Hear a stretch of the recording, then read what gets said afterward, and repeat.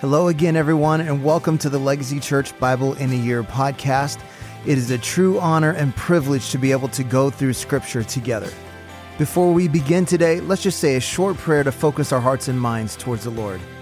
Father, we ask you today to open our ears to hear all that you want to speak to us and open our eyes to see all that you want to reveal to us.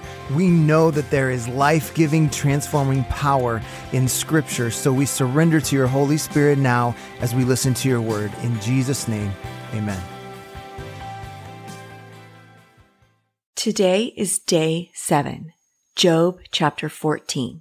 Man who is born of a woman is few of days and full of trouble. He comes out like a flower and withers. He flees like a shadow and continues not. And do you open your eyes on such a one and bring me into judgment with you? Who can bring a clean thing out of an unclean? There is not one. Since his days are determined and the numbers of his month is with you, if you have appointed his limits that he cannot pass, look away from him and leave him alone, that he may enjoy like a hired hand his day. For there is hope for a tree, if it be cut down, that it will sprout again, and that its shoots will not cease, though its roots grow old in the earth, and as its stumps die in the soil. Yet at the scent of water it will bud, and put up branches like a young plant. But if a man dies and is laid low, man breathes his last, and where is he? As waters fail from a lake, and a river wastes away and dries up, so a man lies down and rises not again. Till the heavens are no more, he will not awake or be roused out of his sleep. Oh, that you would hide me in Sheol, that you would conceal me until your wrath is past, that you would appoint me a set time and remember me. If a man dies, shall he live again? All the days of my service I would wait till my renewal should come. You would call and I would answer you. You would long for the work of your hands. Then you would number my steps. You would not keep watch over my sin. My transgression would be sealed up in a bag, and you would cover over my iniquity. But the mountain falls and crumbles away, and the rock is removed from its place. The waters wear away the stones. The torrents wash away the soil of the earth. So you destroy the hope of man. You prevail forever against him, and he passes. You change his countenance and send him away. The sons come to honor, but he does not know it. They are brought low, and he perceives it not. He feels only the pain of his own body, and he mourns only for himself. Chapter 15. Then Eliphaz the Temanite answered and said, Should a wise man answer with windy knowledge, and fill his belly with the east wind? Should he argue in unprofitable talk, or in words with which he can do no good? But you're doing away with the fear of God, and hindering meditation before God. For your iniquity teaches your mouth, and you choose the tongue of the crafty. Your own mouth condemns you, and not I. Your own lips testify against you. Are you the first man who was born? Or were you brought up forth before the hills? Have you listened in the counsel of God? Do you limit wisdom to yourself? What do you know that we do not know? What do you understand that is not clear to us? Both the gray-haired and the aged are among us, older than your father. Are the comforts of God too small for you, or the word that deals gently with you? Why does your heart carry you away, and why do your eyes flash, that you turn your spirit against God, and bring such words out of your mouth? What is man that he can be pure, or he who is born of a woman that he can be righteous? Behold, God puts no trust in his holy ones, and the heavens are not pure in his sight. How much less one who is abominable and corrupt, a man who drinks injustice like water? I will show you, hear me. And what I have seen I will declare, what wise men have told without hiding it from their fathers, to whom alone the land was given, and no stranger passed among them. The wicked man rise in pain all his days, though all the years that are laid up for the ruthless. Dreadful sounds are in his ears, and prosperity the destroyer will come upon him. He does not believe that he will return out of darkness, and he is marked for the sword. He wanders abroad for bread, saying, Where is it? He knows that a day of darkness is ready at his hand. Distress and anguish terrify him. They prevail against him like a king ready for battle, because he has stretched out his hand against God.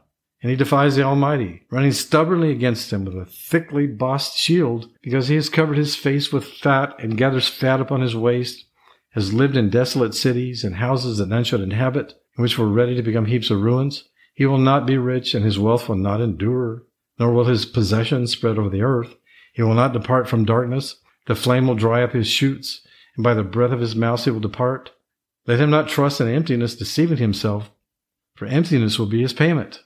It will be in full before his time, and his branch will not be green. He will shake off his unripe grape like the vine, and cast off his blossom like the olive tree. For the company of the godless is barren. Fire consumes attempts of bribery. They conceive trouble and give birth to evil, and their womb prepares deceit. Chapter 16. Then Job answered and said, I've heard many such things. Miserable comforters are you all. Shall windy words have an end? What provokes you that you answer? I also could speak as you do if you were in my place. I could join words together against you and shake my head at you.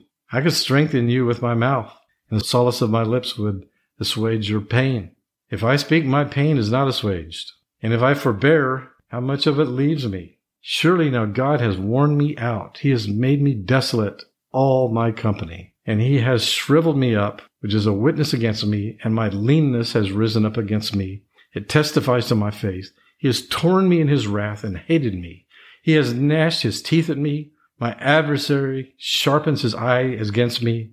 Men have gaped at me with their mouth, have struck me insolently on the cheek. They mass themselves together against me. God gives me up to the ungodly and casts me into the hands of the wicked. I was at ease, and he broke me apart. He seized me by the neck and dashed me to pieces. He set me up as his target, and his archers surround me. He slashes open my kidneys and does not spare. He pours out my gall on the ground. He breaks me with breach upon breach. He runs upon me like a warrior. I have sewed sackcloth upon my skin, and have laid my strength in the dust. My face is red with weeping, and my eyelids is a deep darkness. There is no violence in my hand, and my prayer is pure. O earth, cover not my blood. Let my cry find no resting place. Even now, behold, my witnesses in heaven. And he who testifies for me is on high. My friends scorn me. My eye pours out tears to God, that he would argue the case of a man with God, as the Son of Man does with his neighbor. For when a few years have come, I shall go the way from which I shall not return. Well, thank you for joining us today on our Bible in a Year audio podcast. I want to encourage you to take what you've heard today and apply it into your life, to be a doer of the word and not just a hearer only. Remember, we are called to be disciples, not just converts. So we pray like Jesus prayed, your kingdom come, your will be done on earth as it is in heaven. That means if God's kingdom comes, then the enemy's kingdom has to go. So let's take what we've heard and what we've learned and go be a light in this dark world. God bless, and we'll see you again tomorrow.